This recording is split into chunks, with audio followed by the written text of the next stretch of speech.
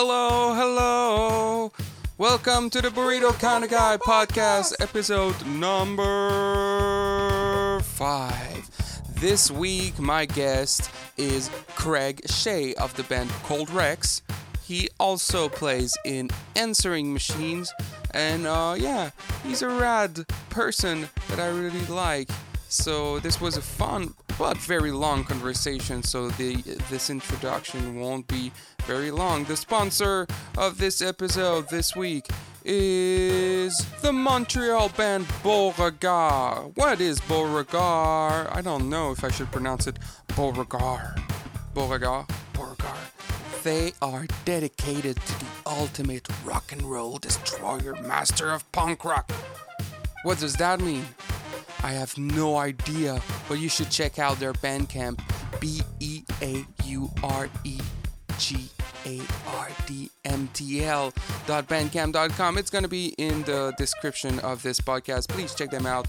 They're a new local punk band from Montreal. Give them a listen. Give them a listen, all right? And let's go and chat with Craig. Woo! Do you care if I drink during this? Oh, not at all. Are you drinking rye whiskey? No, this is Jameson. I'm more of a Jameson drinker. The problem with rye whiskey is that it's a little too much. Mm-hmm. It is, right? I'm drinking ginger beer. Is that alcoholic or is it just soda? It's just soda. I found about ginger beer a few years ago in 2019. And I always thought that ginger beer was ginger ale, but it's not. It's different. It's two different things, and ginger beer is actually pretty good. So I like it. So just so you know, in this podcast, there's like well, the plan of the podcast is not. It's more of a conversation, but there's like 3 different sections. And the first one, we're going to talk about you.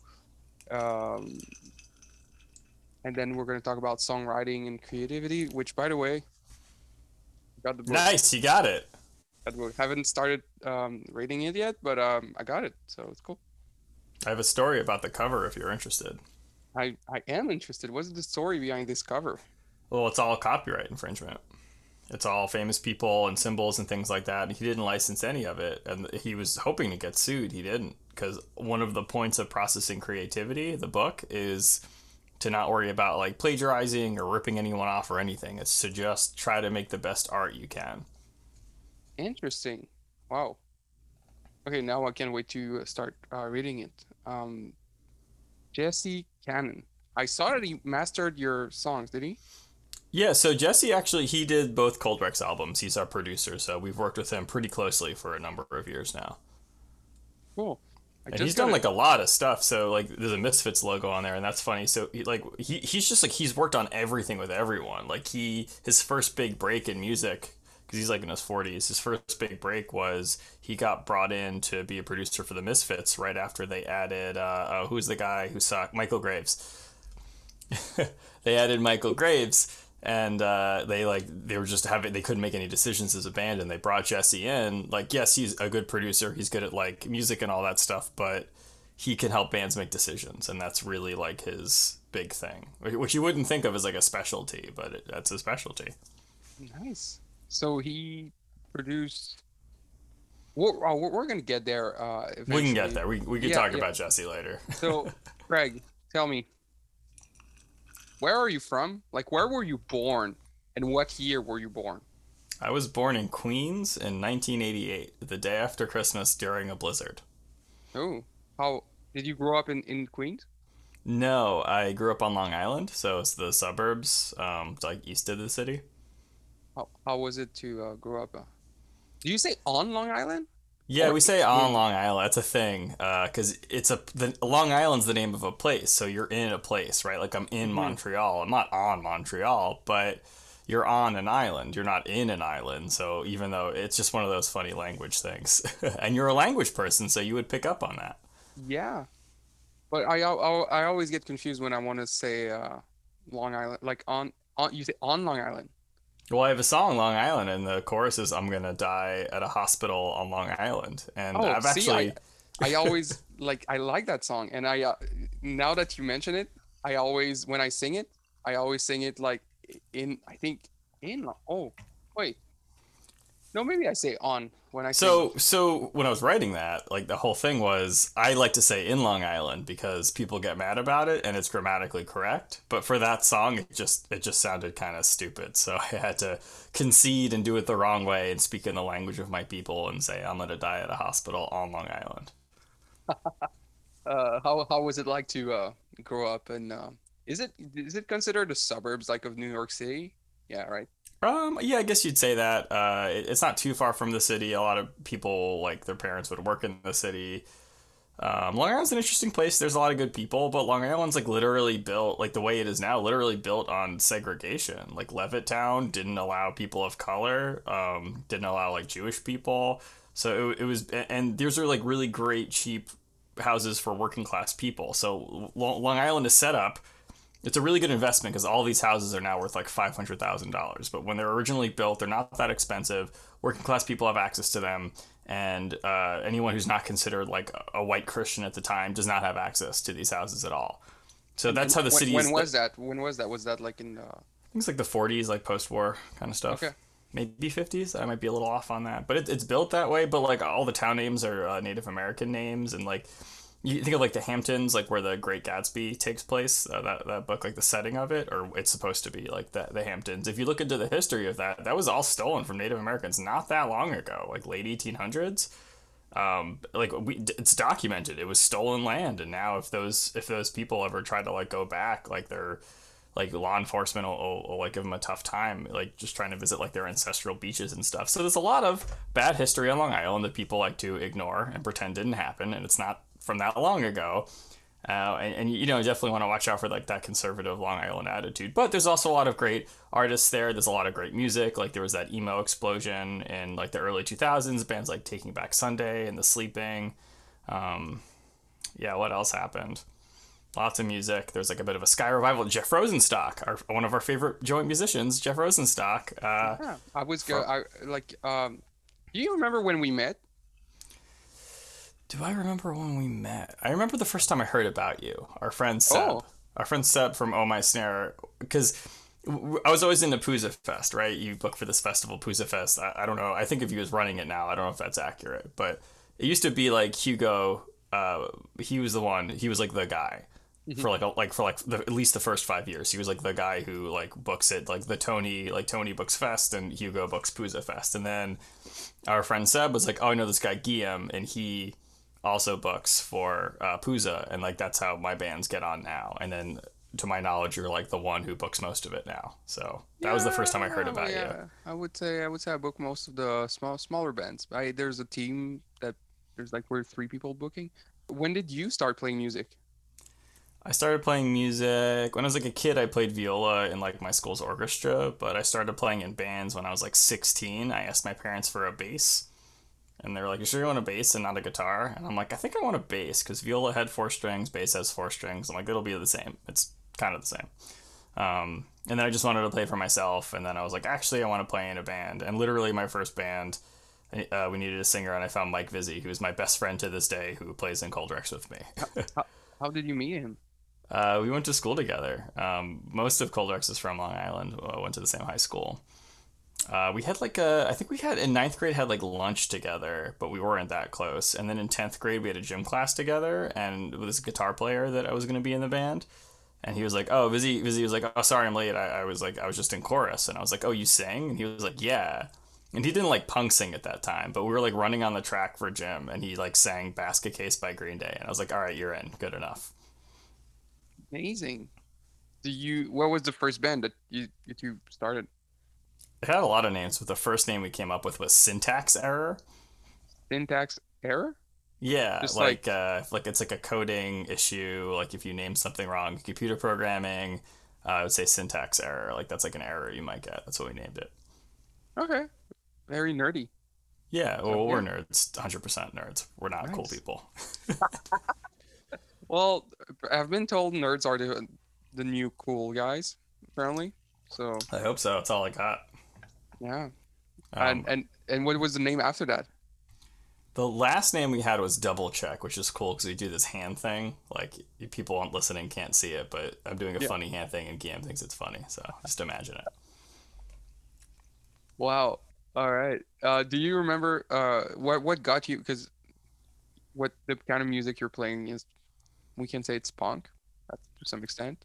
Yeah, well, my favorite band, my first favorite band ever, was a very popular emo band from Long Island that is super canceled, and I do not listen to them anymore. And any records I own by them are in a box under my bed called the Drawer of Regret.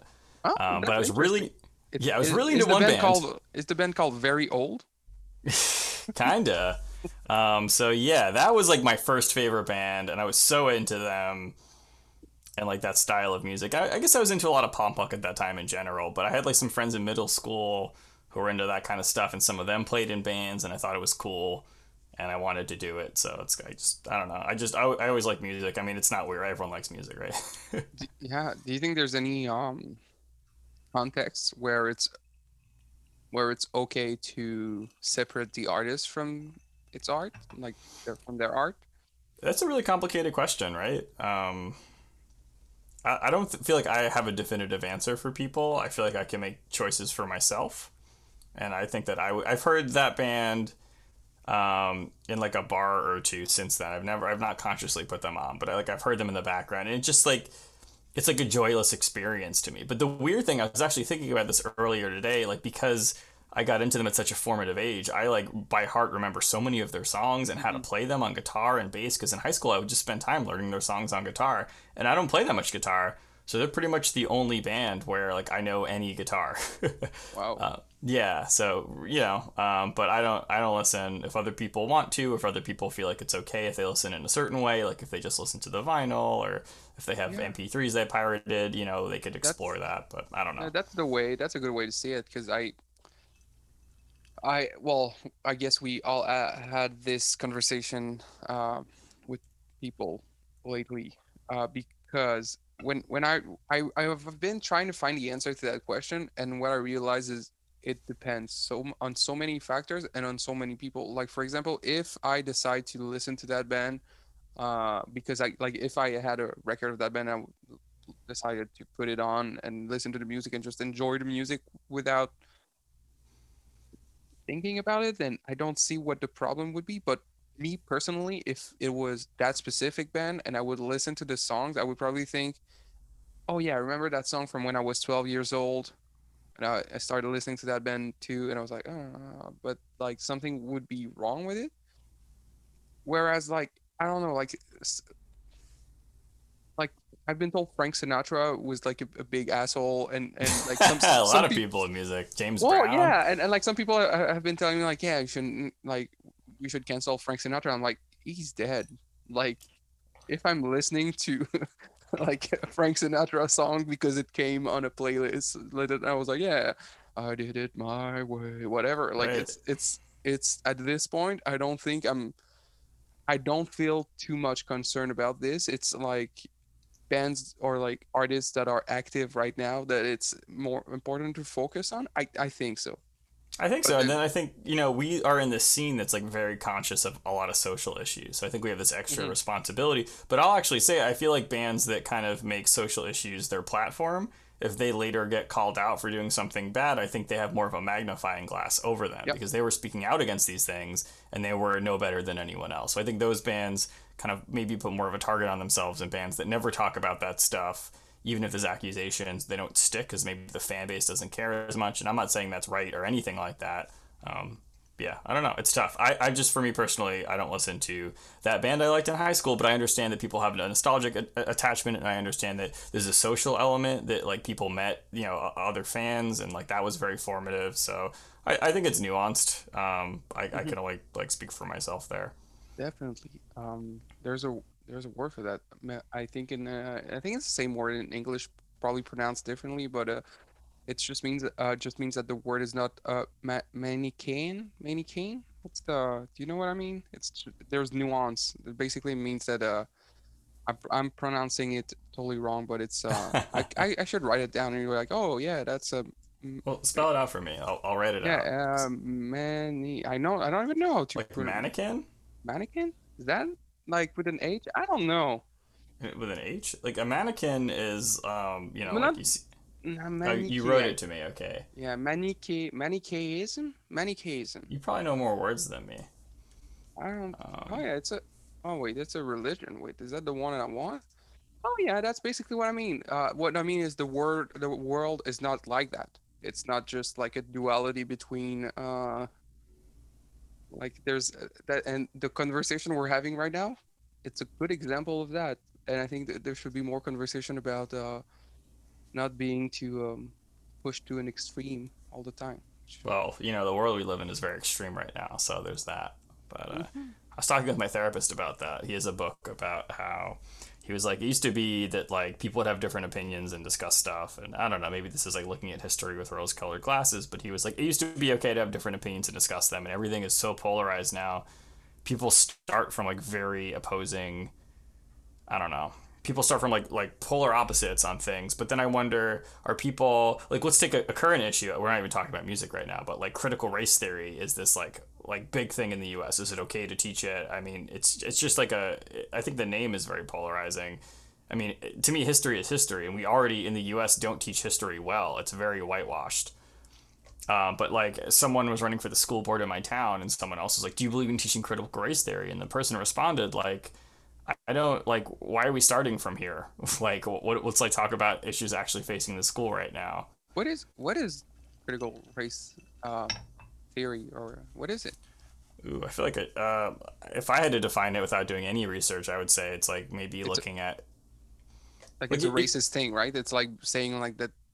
Is it like is it a racist thing or it's the other way around? Like is it's it not like racist. No, no, no. It's the okay, okay, okay, opposite. Yeah, yeah. okay. It's like critical race theory is an academic movement of civil rights scholars and activists in the United States who seek to critically examine the law as it intersects with issues of race and to challenge mainstream liberal approaches to racial justice. So, like my fiance just wrote a book. She read a Congratulations. book. Thank you. She just read a book called The Color of Law, and there's a lot of examples of like the United States government, for example, like not lending to like Black Americans, like not giving them mortgages, and over time now white people have built up generational wealth with their homes, and Black Americans did not have that same opportunity because the U.S. government literally said we will not lend to you because you're Black, and like that history is not taught in schools. People just forget it. They're like, people in the U.S. are like, oh, racism is over. Like, I don't understand. Just work it out. And it's like you're ignoring so much to say that, and people don't even know. And then they give it a name like, critical race theory is actually more of an academic name, and now it's being demonized. But I mean, it's just the truth, Like, how could you ignore the truth? Yeah, definitely. You just Uh, got your master's degree in with teaching second languages, right? yeah, yeah. I'm actually teaching English in a college Awesome. now. My little sister actually has a similar degree, but she Nice. teaches like English as like a second language. It's not called that anymore. It's like a different Oh, name, but maybe it's called as a foreign language, like ENL, like yeah. English. I can't remember what it 'Cause is. Like, here we call it as a second language because I teach to French, well, Quebec kids, and their second language is English. But when you teach in a multicultural place, you usually say it like English as a foreign language because it's like that makes sense. Yeah, yeah. yeah, because you don't know if it's their third or fourth language. Yeah, that's the Um, thing. Some of the kids, it's not their second language. It's like yeah, their third or fourth language. but here pretty much it's their second language. Um, do you to go back Yeah, I know. We're to talking. It's supposed to be about creativity, and we're talking about like nuanced race discussions and no, canceled I bands. mean that's what that's I kind of like it. I like it. Do you remember the first song that you have learned on bass or on guitar? The first time I remember buying the bass and then having no idea how to play it, and like having like an anxiety attack of like, oh no, I just wasted my parents' money on this thing. And it was like a How two much hundred money? dollar. It was like a Okay, Squire. It was like a Squire. Actually, I still have the little Fender Rumble, and it's like 25 watts that comes with it. That's still my practice amp. I still have that. nice. The Squire, our friend Danny had it for a while from Austria. She played it for a bit, and then she gave it back to me when she moved to Austria. And then when I was moving out of my South Brooklyn apartment, I just gave it to one of the movers because he was like, "Oh, bass, nice." I'm like, "Do you play?" He's like, "Yeah." I'm like, "Do you want it?" He's like, "Okay." Gave it to him. Nice. I didn't. You probably know the thing. I mean, I see a lot of guitars behind you. I have like all my guitars here. Ooh. I know the thing where you just maybe you have too many guitars and you should give some away to people who might Yeah, enjoy them. definitely. I So what was the first what was the first song you learned? The first thing I learned was like a blues scale. Like I remember not knowing anything, and the bass came with like a little thing that like here I don't know if it was tabs or what.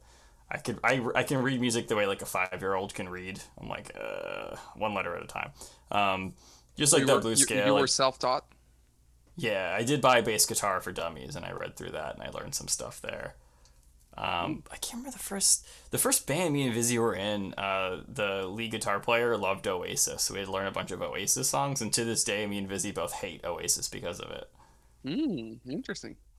Yeah, so that must have been the blues scale. I remember being the first thing I learned, and then I can't remember the first song. Probably something by Oasis, like maybe like but like a weird one, like "Bring It On Down" by Oasis. Maybe that I remember Okay. trying to figure that out and having trouble. But probably like I remember like trying to learn like New Found Glory songs and like Motion City soundtrack songs and Do- yeah. What's the first song you have written? Do you remember? First song I ever 'Cause wrote, I yeah, I do like remember it. you probably did not start writing songs when you were 15 or 16 because like when you play bass you don't. Like I don't know, I don't. What was your first song? I did start writing lyrics though. So I didn't like figure out how to write good songs. Good songs. I'm putting in quotation marks right now. In my opinion, good songs. I didn't figure out like how to take all of my like emotional pain and put that into music until I was 18. But when I was 16, 17, I just wrote the most ridiculous stuff, and I still have the demos of stuff we recorded in high school. It's super embarrassing. But the first song I ever wrote was called "What You Want to Hear," and it was all about like how we're going to be a band and write music that you want to hear, which is not particularly creative or interesting. Kind of cool when you're 16, 17. That's And that song nice. had like a wah bass part, which is one of my biggest mistakes in life. Ooh. I have a demo. I could send it to you after this. High School Vizzy is not the best. He's like he has pitch. It's like a little nasally. He hasn't figured out the growl thing he does now quite yet. Totally good for high school though. But the cooler thing me and Vizzy did in high school is we figured out in like 11th and 12th grade that if we had school projects and we could write songs for them, we'd just get like 100 on the project. So I have like songs that like I wrote about Catcher in the Rye, or like a song Vizzy wrote about The Great Gatsby.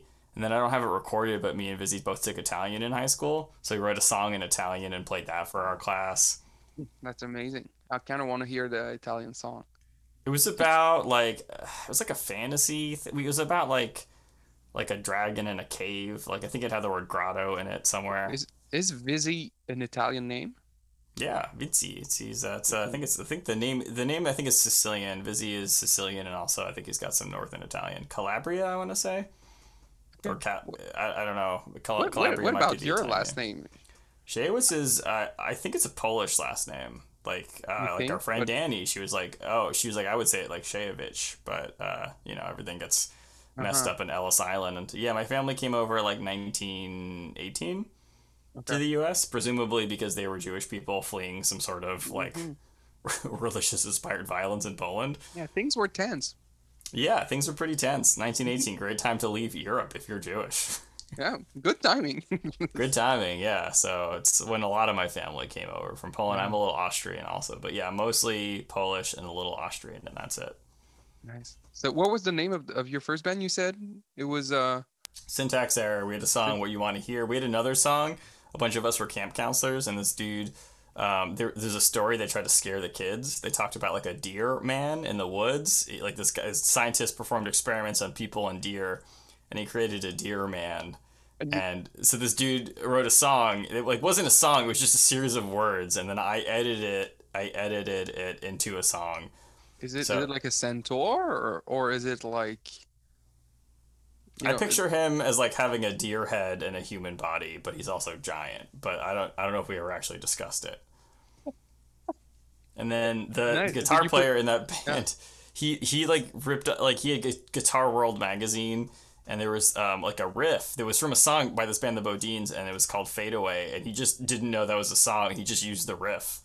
So our high school band like totally ripped off this song, and it's kind of a distinct sort of riff. But Dear Man's a very funny song, and to this day, our high school friends still request it.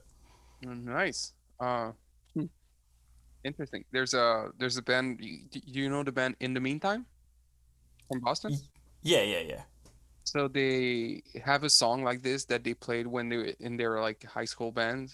That was called "Many Snakes," and it's a very goofy song where I don't remember what's happening in the song. It's a ska song, and then in the chorus it goes punk rock, and in the chorus they just scream "Many snakes, many snakes, many snakes, many snakes," and I think it's kind of the same. Like it's one of those like, That oh sounds way shit. better than. Well, we don't play. Well, okay, we played it. There's a couple songs that me and Vizzy still get made fun of from high school, but we had a 10-year bandiversary show a couple of years ago at a venue on Long Island, and at the very end of the show, we had all of our bands play, and at the very end, me and Vizzy, I played drums and sang, and Vizzy played guitar and sang, and we just played all of the terrible high school songs. But we played late, so all of our high school friends had already left. They're like, they don't like often go to shows, so they're like, yeah, I'm not staying. So it was just for like, yeah. But I brought Joel down once. Like I brought down Bucky Harris and Joel came down also, and I got Joel a spot at this venue, and he just played all of his very silly songs. Like there's a song like Monsieur Caca or something like that. Wow, Have you heard Mr. about this song? Shit. Yeah, no. Oh my god, it's a very silly song. It was a big hit at the bar. Yeah, it was fun. And then Bucky Harris played, and everyone loved them. Another Montreal Nice. band. Nice. Do you play shows with Syntax Error? Do you remember your first show? Yeah, it was at a venue in Comac, the town we're from, and it was at this venue called Rose and Sage, which is this cafe that these two, like this hippie couple, like you still have like Pink Floyd and stuff. They ran this cafe and they had a room where they had events, and I don't know who I probably knew people through like Hebrew school or something like that. They were booking a show, and we played. I used to wear a Viking helmet at shows in high school. Like I didn't know what I I was remember doing. seeing pictures of you with Viking helmet. Yeah. Yeah, I was high school.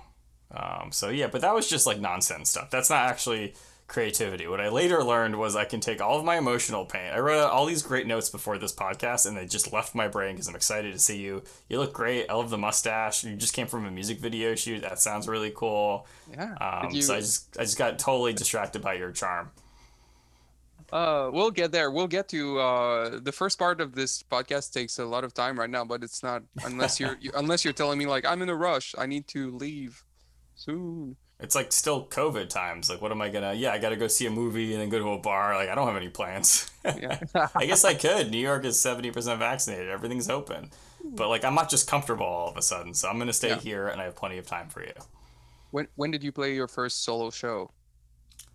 Ooh, my first solo show. The first time I played was the Catcher in the Rye song I wrote for my English class, and I borrowed a guitar from one of my neighbors, and it was an Ovation guitar. So if you're like a guitar player, Ovation have the bodies where when Hmm. it like sticks against your body, it like moves up. It's super annoying to play. But I borrowed that, and I wanted to pick chords I didn't always hear, so it was like E major to C major to A major, which is an interesting sound. Hmm. And yeah, it was all about like being what's his name from Catcher in the Rye, and just like being kind Holden of a wreck. Caulfield. Holden Caulfield, yeah, that's the name. That was the first time I played in front of anybody, and it was very nervous. And I hadn't been singing that long because I'm not historically a singer. And then a girl in my class asked if I wanted to be famous, and very punk rock of me at 16 or 17, I was like, no. Oh, so you want to be famous? Don't want to be famous? I was like, no. I don't know what I wanted at that point, but I didn't care about being famous. Yeah. If you would have asked me like 10 years ago, like 15 years ago, I would have said like, I don't know. But if you ask me now, I'd be like, no. Now I might say yes because I think I'm like in my 30s. So I think fame now, like I think if Yeah, you, I you think could handle fame now. Yeah. but like I think it's like we talk about like problematic pop punk bands, and a lot of these bands were very famous very young, and I imagine there's like no adults in the room making sure that they're like making mature good decisions. I can't think of anything worse than giving like a kid a lot of power like that. It's almost a recipe for disaster. Like I'm Hmm. glad I had time to like. I mean, I don't have like fame or anything, but I Yeah. get to do all the things I want in music. I don't have any regrets. So that was your first kind of solo performance, but when did you start like because like you released during the pandemic, you released like a few solo singles, you can call I that. did. So when did you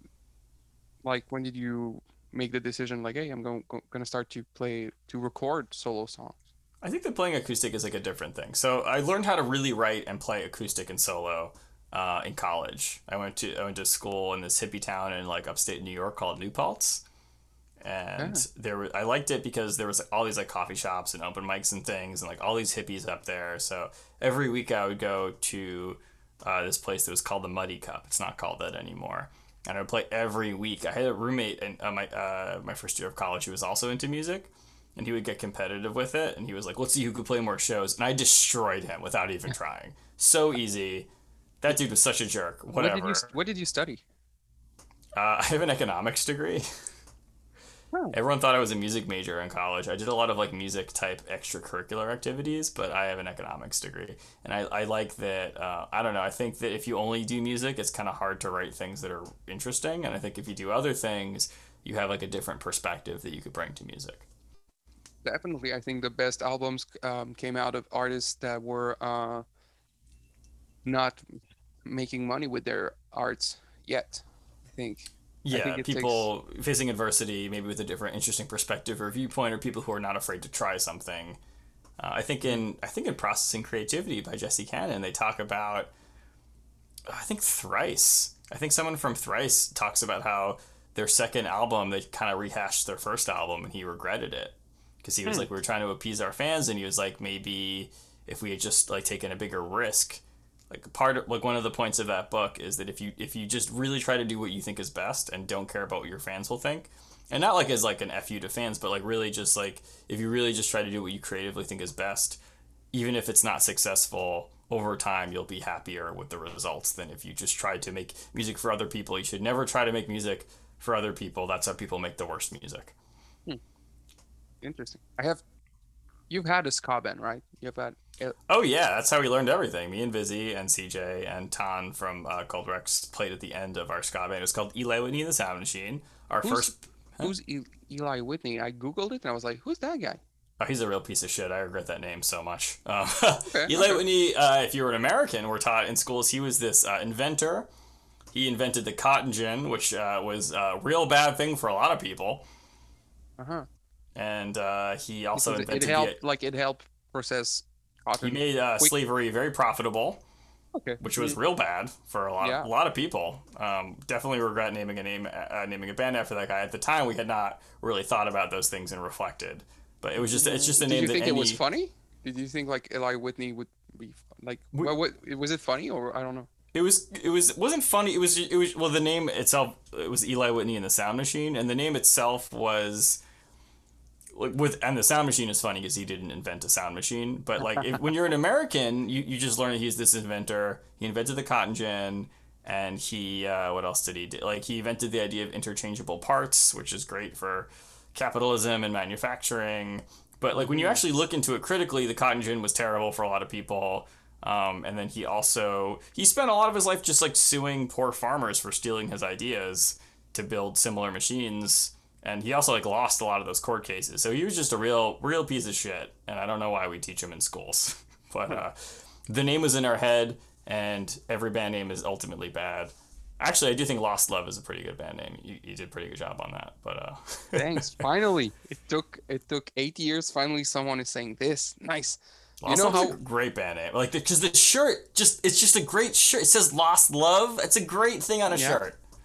You know how we picked the name? Mm-mm. We had a few different ideas, and if I tell you the other ideas, you'll be like, "Oh, definitely Lost Love was the best one." I mean, I We could tell you, Cold Rex. Like we have I have the list. It's 100 names, and they're all terrible. Wow. I remember like a few names. Like there was Lost Dogs. There was Too sad. Rambling Dogs, Rambling That's good. something. Rambling Dogs is good, actually. But Lost Love was like I was in a phase of my life where I did not have a job. My high school girlfriend and I broke up. We were together for we had been together for 5 years. So I dropped out of school for a few months. There were like student strikes. Hmm?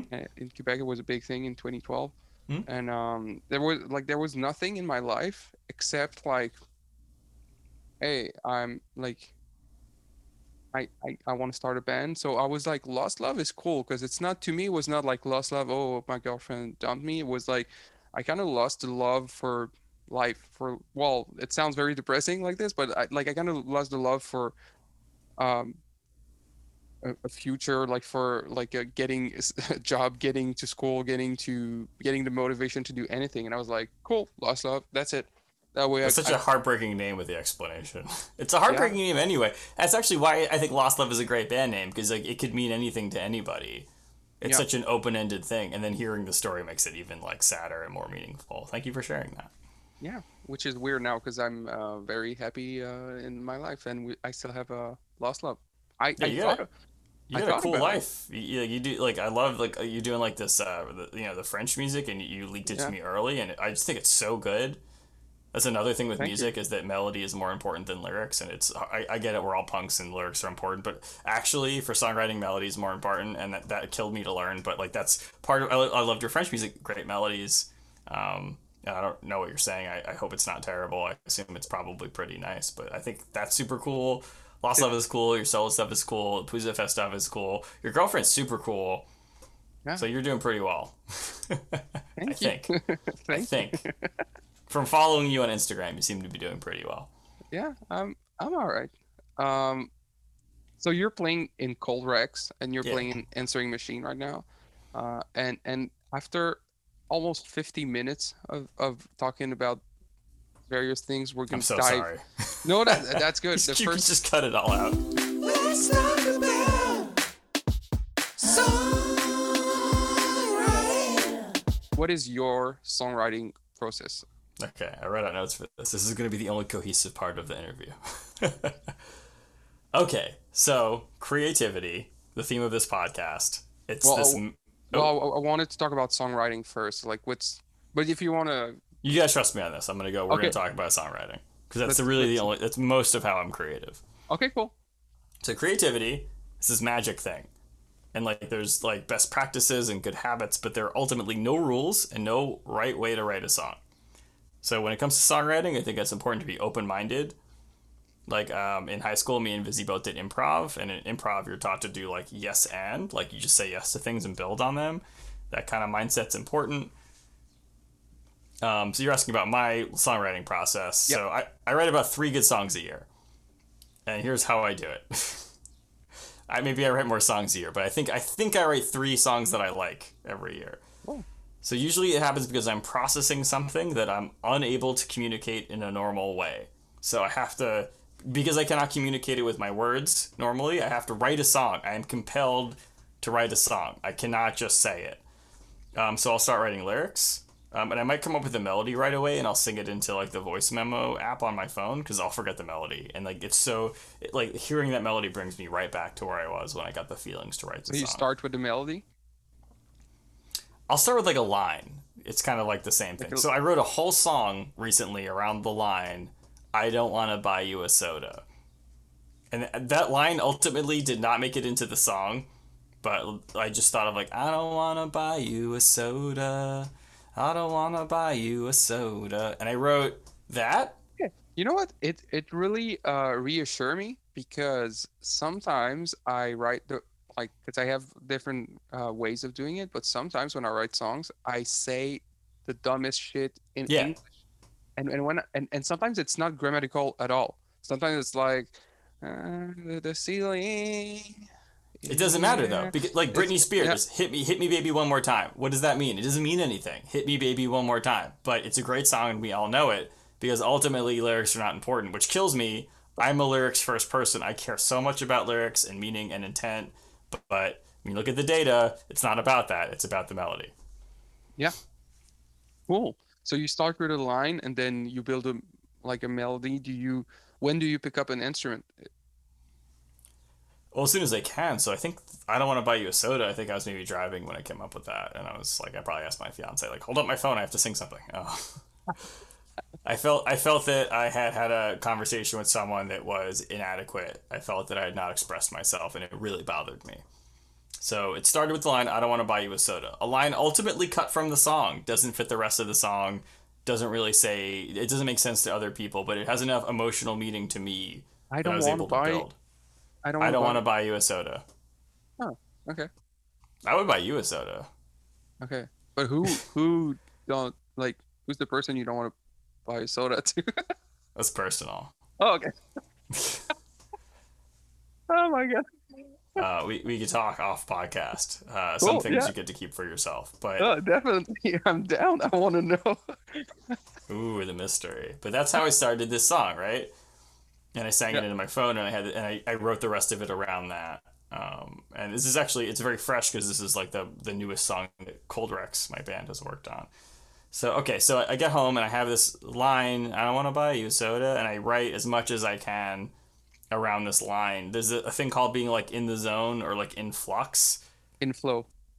in flow. Yeah, yeah. You say Just like this, it's like you're just not distracted. You can just I focus. I did my master's thesis on the theory of flow and speech production in your second language. I read like a lot about the flow theory and but it might some people might call it the flux actually. Now that I think I about mean, in the zone is like I think how a lot of like Americans might say it. I think flow might be what even like Jesse Cannon calls it in his book. it. Yeah. But it's this state where you're just like focused, and I'm really bad at focusing most of the time. Hmm. And there's like some best practices, like some writers write in the morning every morning because like after work you're tired, but it's like weird. I kind of work better when I'm exhausted, honestly. Hmm. um, but there's that idea in flow, right? You're talking about it, so like that it's a thing. We all acknowledge it. Sometimes you're like just It's that moment where you do something that you love so much, or yeah, usually something that you love that you don't see time, like you don't your Mhm. time passes too quickly. It's it's I was so intrigued by this concept when I started my master's thesis that I was like, oh, that needs to be my subject, and I read so much about it. It's like, and how to put yourself in this Mhm. like zone. It's like there's like four main elements. Like you need to have the right amount of challenge for the right amount of skills. You need to have a little bit of control over what you're doing. Um, I didn't there's know any of that. For me, it's all yeah, about not having distraction. yeah. But there's another thing that I believe in a lot, which I think is an interesting theory, and I don't know if it's scientifically sound, but it's the idea of ego depletion.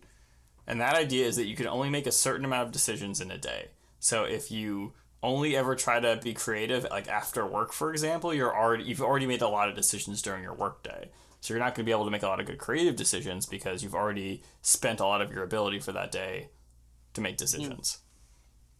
Do you ever write songs with the whole band? Like, do you like let's jam and then you write a song together, or do you? I'm not good. Rarely. I'm not good with So that. the closest I think we've actually come to that is so Colrex is a song called Light that I wrote all the lyrics to the song and I wrote the music, and I'm not that good with coming up with interesting music.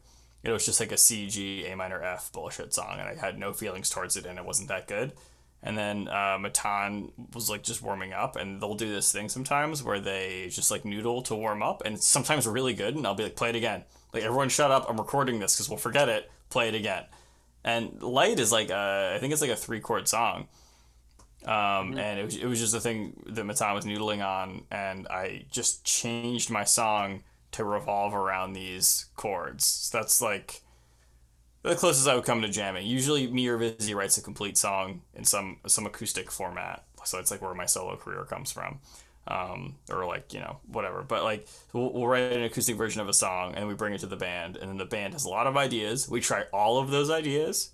We'll put things to votes if we need to, but we'll try everything. It works or it doesn't. Usually, we're in agreement. I think the biggest thing you could do with as a band to write good songs is to demo before you actually record, which could be Hmm. expensive and cost prohibitive. I totally get it. Even like a shitty demo is good, but because you don't know how things are going to sound on a record, even when you're playing live, you still hear what it's going to sound like in your head, and that's Yeah. not you can't make a good decision that way because it's not going to sound in your head the way it does on a recording a lot of the time. I think that producers are really good at knowing how That's things are all going to sound.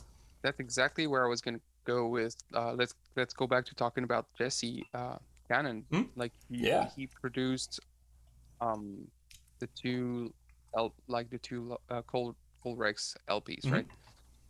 Uh, what's his job? What is he doing? Like, does he work with you when you're doing your pre-production, or do you how do you work with him? Yeah, so like we don't like automatically make the decision to do every album with him, but we decided to do. So I mentioned I was in a ska band, Eli Whitney and the Sound Machine.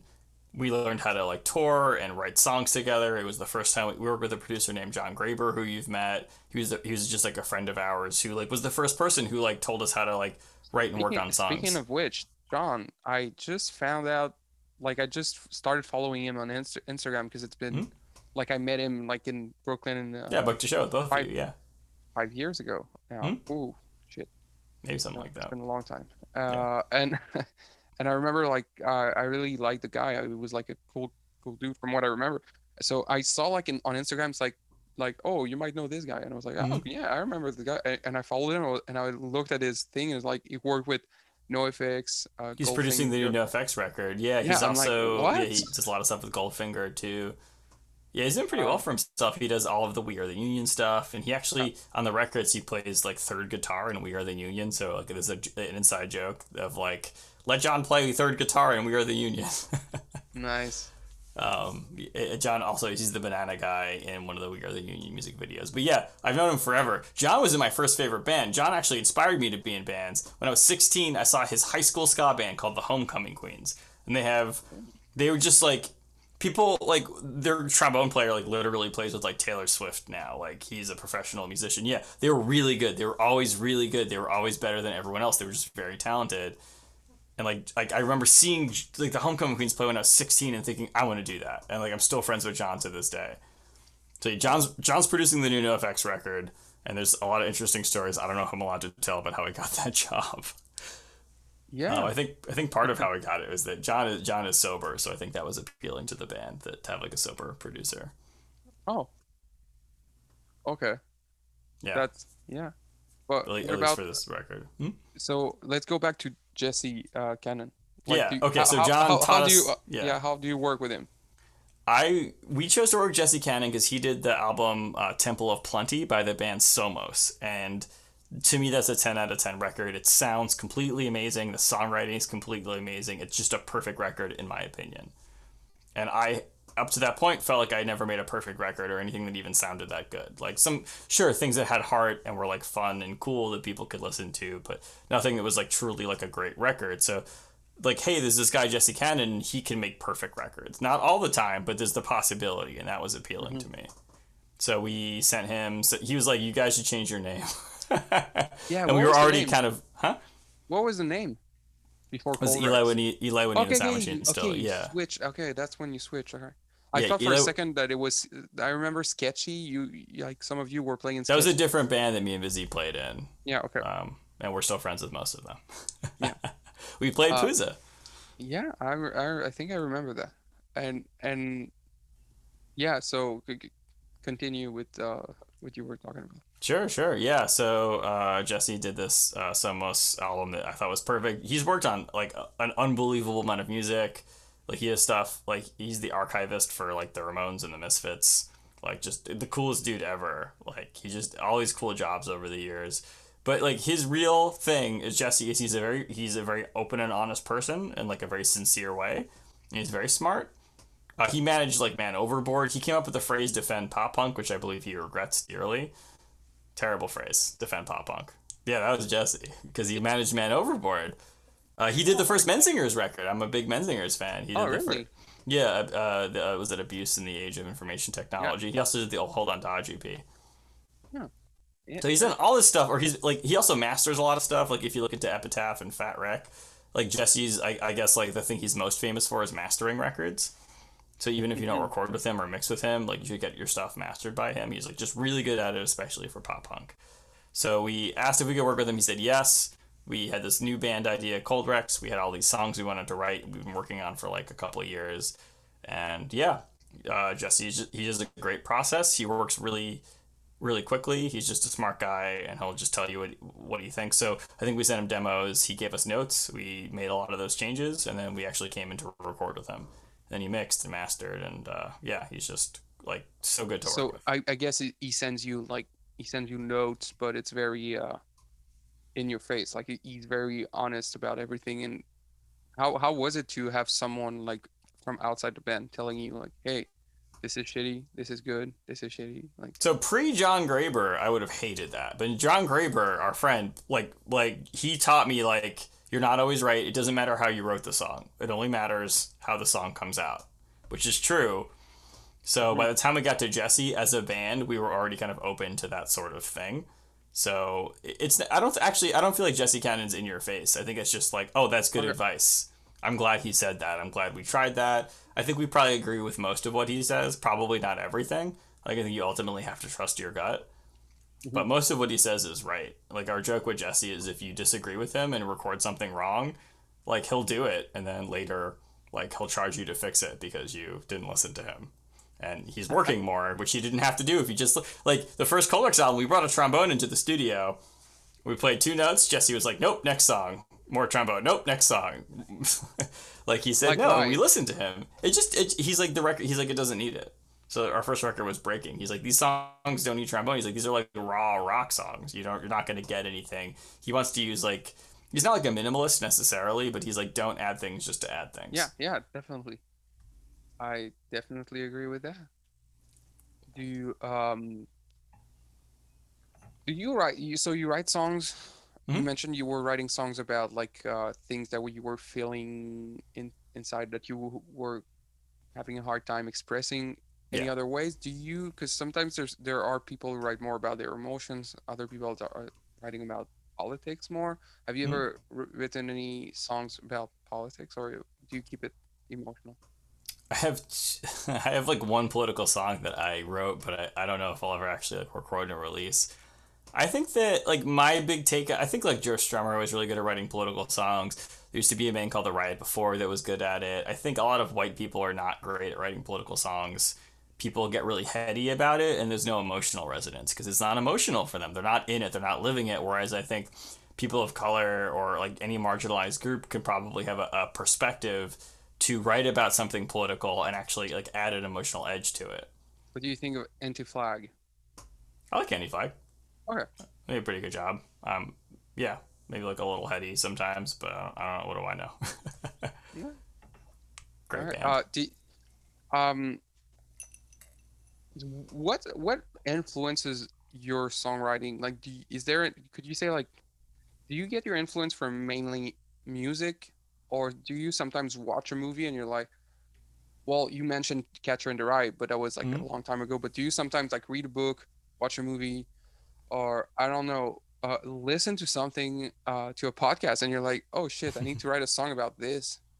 Sometimes songs make me feel that way. Sometimes when I'm writing, I'm listening to a song and I'll play that song on repeat so that I don't lose that vibe. But part of Processing Creativity by Jesse Cannon, which we were discussing earlier, is that he's like, don't worry about copying other people or being too derivative. He's like, just try to write the best song you could write. Because I think maybe you've done this. Have you ever tried to like write a song where you try to copy someone else and then the end result doesn't sound like that person at all anyway? Well, there's this thing with Lost Love where I could probably take every song that I've written with Lost Love and tell you this was influenced by this song, and you would be like, all right, I don't see it. Like 9 times out of 10 you would not understand how it came to that. So, like the voice is different, the recording's different. Yeah. Like you had other people in your band who changed things. Like it's just, I think it's actually kind of hard to copy people. Like even if that's your intent, it's probably not going to come out that way. Except the first song on the. That's one of my most regrettable thing is the first song on the last Lost Love album. I know exactly what song you're talking about. That one is like so similar. Yeah, it's a mistake. 3 years after that, I can tell it's a mistake. Not a mistake. It's an error. Different than a mistake. You could say that, but like to me, so I'm a music listener. I like Jeff Rosenstock. I like your band. I hear this song and like this sounds a lot like one Jeff Rosenstock song, like a lot of it. But that was kind of fun. I don't know, like it did. Yeah, did but ultimately the error was putting it first on that album. That was the error. Because it could have been at the end, and I would have been like, whatever, it's there. But now it's like the first, so people like it. It's there, so I'm like, all right. I'm never gonna like. We have a new album coming out this fall. Everybody, you should check that. Lost Love. In a few months, yeah. It's nice. all recorded. LP number 4. It's the best thing we have ever done. Who plays drums on it? What? Who plays drums on it? Vinny. Okay. Yeah. Okay, because like sometimes you have different people for touring. I didn't know. Was Joel Yeah. on it at all, or is he not on the record? Who? Joel? No, he's not. He's not there. That's okay. That's Yeah. okay. Yeah, it's more punk. It's more. There's a sense of urgency in that record. I can't wait to. Well, we released a single, and when this podcast will be out, there will be another one. But anyway, what was I talking about? Oh God, I get so distracted, which is why it's hard for me to write songs. You were talking about copying people. Yeah, Mhm. copying people. Yeah, that's that, because of that Lost Love song, the first one on Good Luck Rascal. I'm like, I don't want this to happen again. So now I'm more careful. Also, when we recorded that album, we worked with Hugo Muti, who the main thing was like, hey, whatever song I write, like I bring it to the band, and then Hugo was like, now play it again, but try to make it sound like you're Weezer. That's the thing, though. That's the thing that means something in a studio. But this, Yeah. like the song Long Island. That I don't think you're recording yet. We talked about my song Long Island. That was one where Jesse Cannon's like, "This is a Weezer song. Add fuzz to the bass." Yeah. The new album that we recorded, think I didn't tell the other guys in the band, but I thought let's make it sound like a Joyce Manor song all the time. But Nice. it doesn't sound like Joyce Manor at all. The only thing that's similar is the length of the album and the length of the songs. That's great. 20-minute album, 10 songs. I'm into it. I can't wait to hear 20, it. Yeah, it's 20 minutes and 12 songs, 13 songs. It's very The first Joyce Manor album, like that was such a big thing when it came out, and the band doesn't like how it sounds, but I love how it sounds. I don't know if you know, the drums and the bass on that were recorded like analog, like to tape, and everything else was digital, and they regret that, but I love that first Joyce Manor record. Yeah, I love a lot of their records, but that first one like hit especially hard. definitely. It's the album, like it came out in 2011, right? I remember because like that was kind of the end of the glory days of like punknews.org. And it was controversial because that was the same year Vacation by Bomb the Music Industry came out, and Vacation was the fan favorite album of that year, but Joyce Manor was like the punk news favorite album of that year, and it's very controversial. But music's not a competition, so who cares? I listened to that album a lot in 2011 because I moved to Montreal in 2011, and I was walking from my apartment to university. It was a 25-minute walk, so I had time for like five more minutes of other things, and I was like, oh shit. So it was perfect, right? You're like, oh, I have to drive somewhere 20 minutes, I'm gonna listen to an entire Joyce Manor record. And they're really just like, they're not the first band to have a short album, but it made it very accessible to listeners. You could listen to a whole record very quickly, and I think a record could be at least, either minimum 10 songs or minimum 30 minutes. Like you could have a 7-song record if it's 30 minutes, or you could have a 10-song record that's like 15 minutes. Yeah. You know how I told you, like, it's hard to find information on people that are not famous? Yeah. I looked up your Instagram and I was like, oh shit. On April 18 in 2014, you wrote on Instagram, you're like rye whiskey. And I was like, aha! So it must be an old song. But then I checked the video clip of the song. And then in the description, you write, this was a sketchy song I wrote in like 2013, and I was like, oh shit, I thought I had like some cool information, but no, it was written a long time ago. It was, yeah, that was, I probably wrote that in 2013, yeah, like April 2013. So you mentioned Lost Love is about how you had a time in your life, you were younger, you got out of this big relationship, very formative year as you're kind of growing, and that's not really where you wound up, but that's where you started. Rye Whiskey was from a time in my life, but I was 24.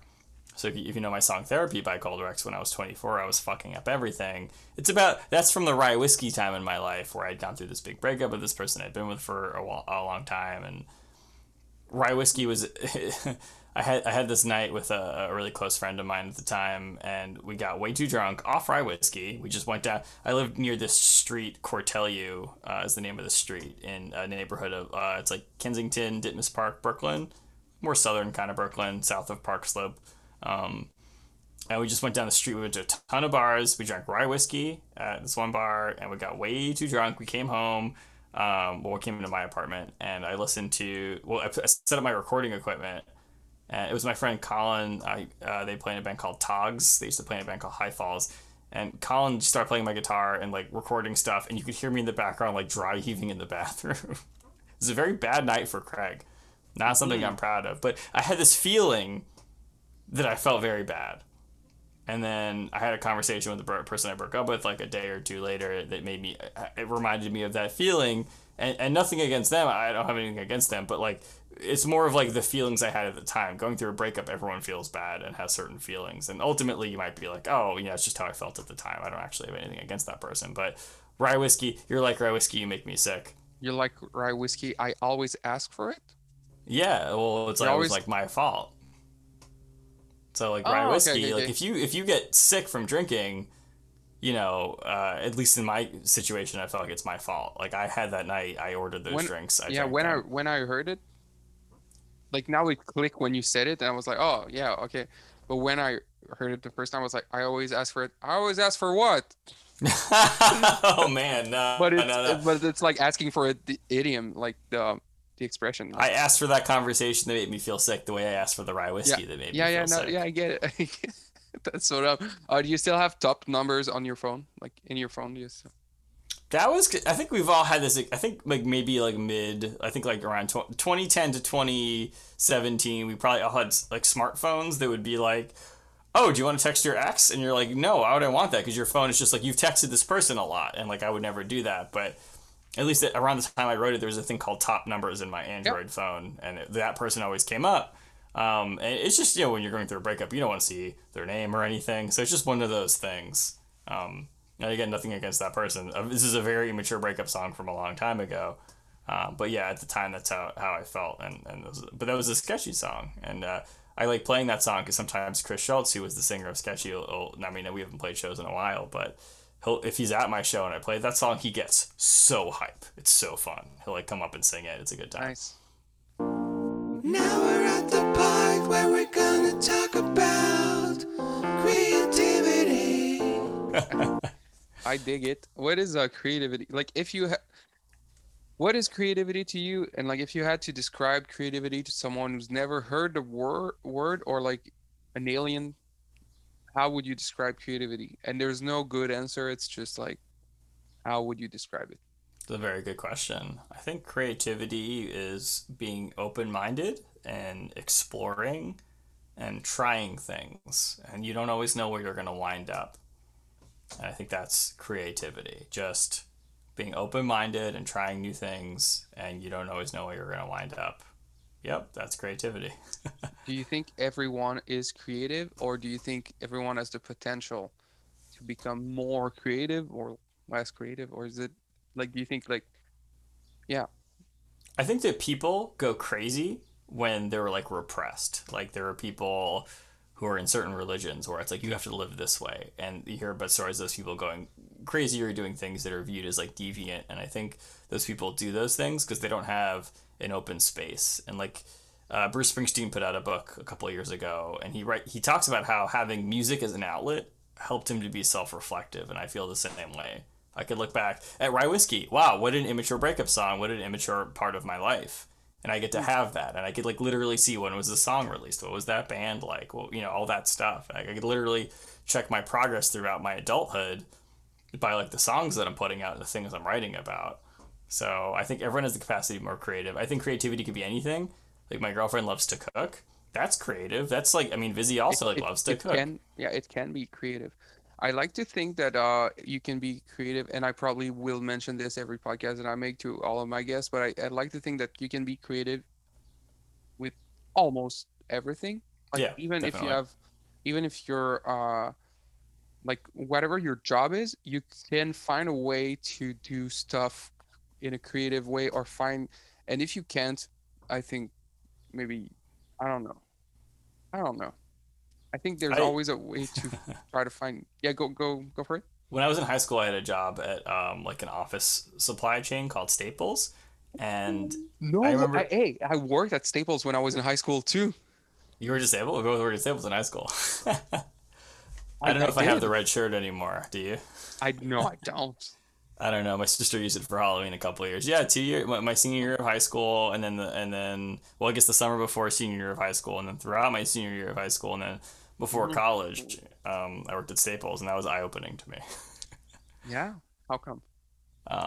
I realized that I didn't want to keep working at Staples, and no disrespect to anybody who has any kind of job ever, but I was like, I think that I might have some options beyond this, and I don't really want to work in this kind of Yeah. environment Hmm. because like Yeah. it's a grind, right? Any job that's a grind where you just work hard all day no matter what, it saps your ability to be creative later. It just wears you down.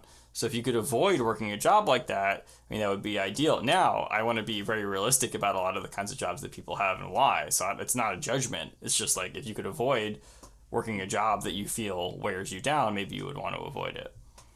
Yeah. I kind of. That's why. Okay. That's kind of why I want to believe that there's a way to be creative in every job, and that, like, for example, Staples could find a way to have, like, their employees more happy by finding creative ways to challenge them to do creative stuff, not oriented to make more money, because money will come eventually if everybody's like, "Hey, welcome to Staples. It's nice working here." Like, of course, if I get into like if I enter a Staples and the person's like, "It's nice working here, dude. You should, like, it's cool." And I'd be like, "Wow, I want to come here more often." Now I go there and I'm like, "Oh shit, it's I depressing." honestly, It's I depressing. well, there's like a smell to it. But I feel like the people I feel like the reasons why I was good at working at Staples are the same reasons I'm good at my current job, and that like I'm good at working with people, understanding what they want, and trying to answer their questions. Um, but the reason I brought it up is I remember talking What's to your a job? woman. Yeah. Oh no, go ahead. Go Oh, ahead. yeah. So I remember talking to a woman at Staples, and we're in the aisle that had like all the filing folders, like you put in a filing cabinet, Good and aisle. she was an accountant. And at this point in my life, I was originally an accounting major in college, and I don't like accounting personally. If you like it, that's great. It's a good career. I hated it. I hated it. Um, but I was talking to someone who was an accountant, and she said she had a good life. It was a good job, but she wished it was more creative. And I remember thinking, well, it could be more creative, I guess. I just remember thinking that, like, in an effort to be more creative, this woman might have like gotten different colored filing cabinet like files or folders or whatever. And like, Mhm. I just remember thinking about that. Wow. But there was another dude I worked with at Staples, and his name was Dave, and I don't know what happened to him, but he was a little older, and he hated being an adult. He hated it. And he would write just joke parody songs. And he wrote a parody of the song Surfin' USA, and it was Staples USA. And I remember that to this day. And he was a cool dude. He was super nice to me. There's a lot of people who worked there who were really cool and really nice. There was also a guy who got fired for drinking on the job, so maybe you don't do that if you could help it. But, like, I remember speaking of how to be creative at your job, even if it's not a creative job. So at Staples, they'll like store things high up, like chairs and things. And I remember I would go high up because I was bored and I was in high school. And like above the light, someone had taken a Sharpie and written on the light. And I could swear on this podcast. I'm assuming that's okay. Yeah.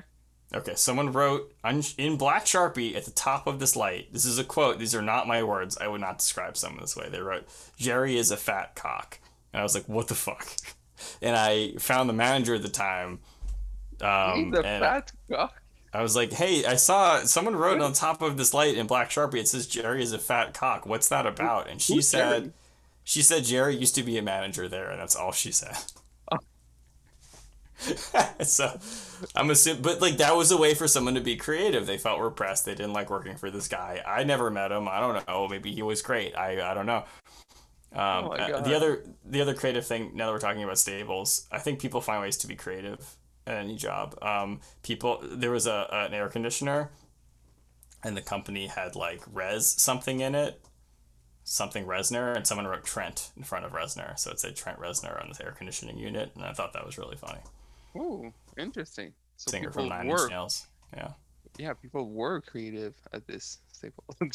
What's your job right now? I'm an operations manager at a financial technology startup. Uh, If you have questions about financial technology, we could talk off the podcast about that. But I mean, everyone in like, Coldex has a desk job. I find yeah. it. I mean, if you're an American, we don't have any access to like reasonable healthcare most of the time unless we have a decent job. So there's a lot of incentive to have a desk job. And Jesse Mm-hmm. Cannon, I think, has been hosts a podcast, I think, or has been on it called like Killed by the Desk, and it's just all about punk rockers and their like day jobs. Do you believe the USA will someday have healthcare system that allows everybody to have a free or kind of free healthcare? I Because truly don't know. I think it would make so much sense. So I remember like being an economics student, like day one, they're like, here are all the things that make sense, and here's why they won't happen. Because there's a profit incentive for health insurance companies uh-huh. to not have a public option. But employer health insurance was a thing that, well, first of all, healthcare wasn't like a thing until like the early 1900s in like a way that was helpful. And then employer healthcare was a thing that started after I think like World War II to try to attract people to jobs. And it's just, yeah, it's like tips in America. I mean, you have tips in Canada too, but like tipping was a thing. Like, oh, we It's can't pay different. people more. Well, yeah, it was like a thing that's, and it kind of became a tradition. But the reality of it is it's just a way to exploit people. Yeah. Uh, the thing that I'm okay, so like there's people that have been talking about the healthcare in the Mm-hmm. US, and like some people are like looking at the other countries that have good and free or like Mm-hmm. relatively free healthcare, and the like even if you don't go there, even if you don't go to being free, the thing that I'm like I can get my head around is like how can somebody that makes like minimum wage have to pay $500,000 because they got into an accident? That's insane to me. Like if like you go to the hospital and then after that, well, now you're gonna go bankrupt. Well, It's like there's degrees to that. There's degrees to that, right? Because depending on your state, you might have Medicaid if you make very little money. So New York State actually has a pretty good Medicaid program, which is really cool. But some states, even though the federal government will pay for them, like I think Kentucky, I could be wrong, or like especially like Kansas, they'll say like no to these federal Medicaid expansions.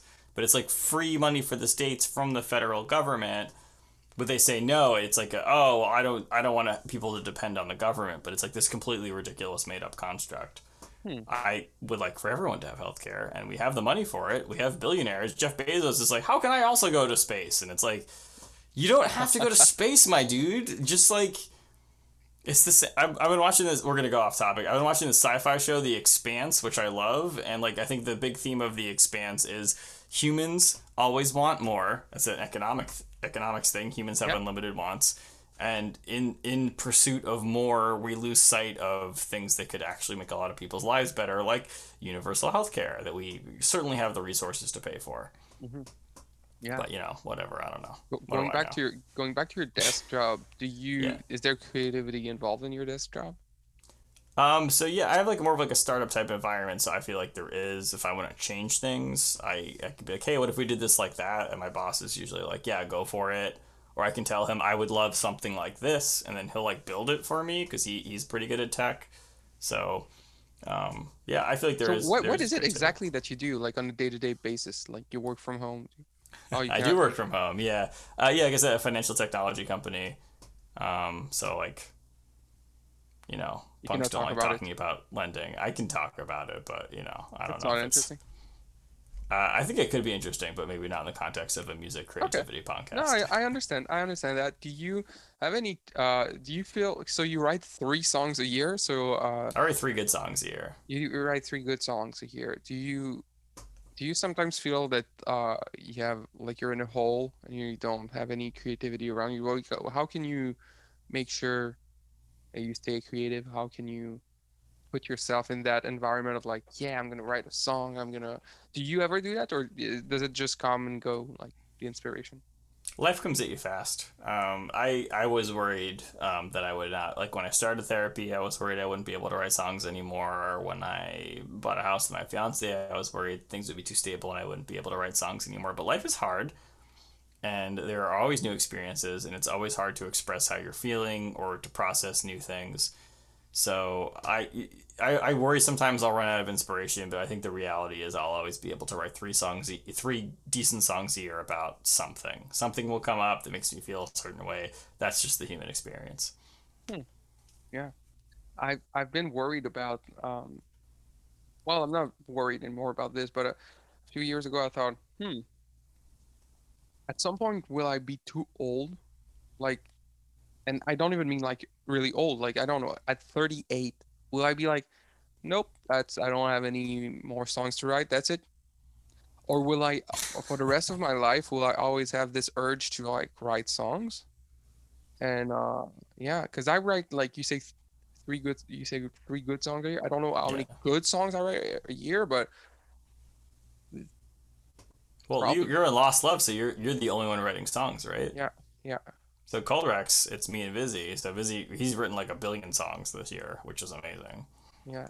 I Um, like yeah, this. I have my Patreon that I write one new song every month, that's great. and like I don't know, I probably write 30 or more songs every year. So, but I don't know. It's something that I've been thinking of, but I've never had to put myself in like a creative zone or anything. It just comes, and I'm like, yeah, all right, I'll write this down. Like,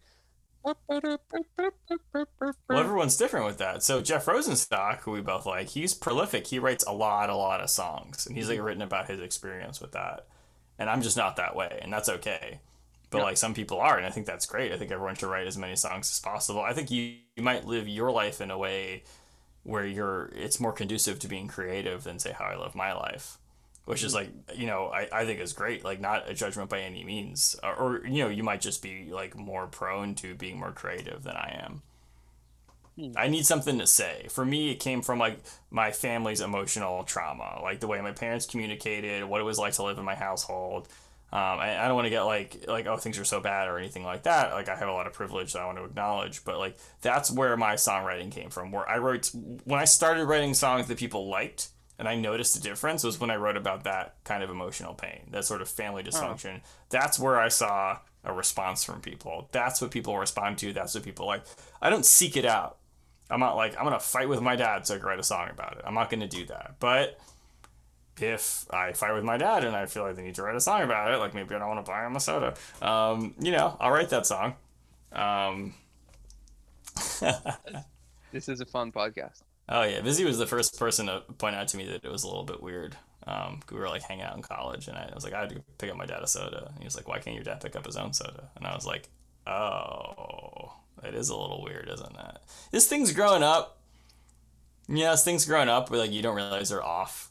Like every family vacation, my mom did everything with me and my sister. And like I never thought that was weird, and then later you're like, oh, that kind of sucked for my mom that like my dad didn't participate in vacations really. So Oh, a lot of my songs come from that sort of thing. interesting. But yeah, yep. But there's always You're stuff. Yeah, you're a true artist because you had problems with your dad. That's great. I mean That's therapy great. is about my dad. He knows it. We've talked about it. Oh my God. I have a good That's a relationship with him. We get along very well. I don't want to like yeah, mislead I bet you do. anybody. Yeah. It's But normal. but he's also led me to write some songs.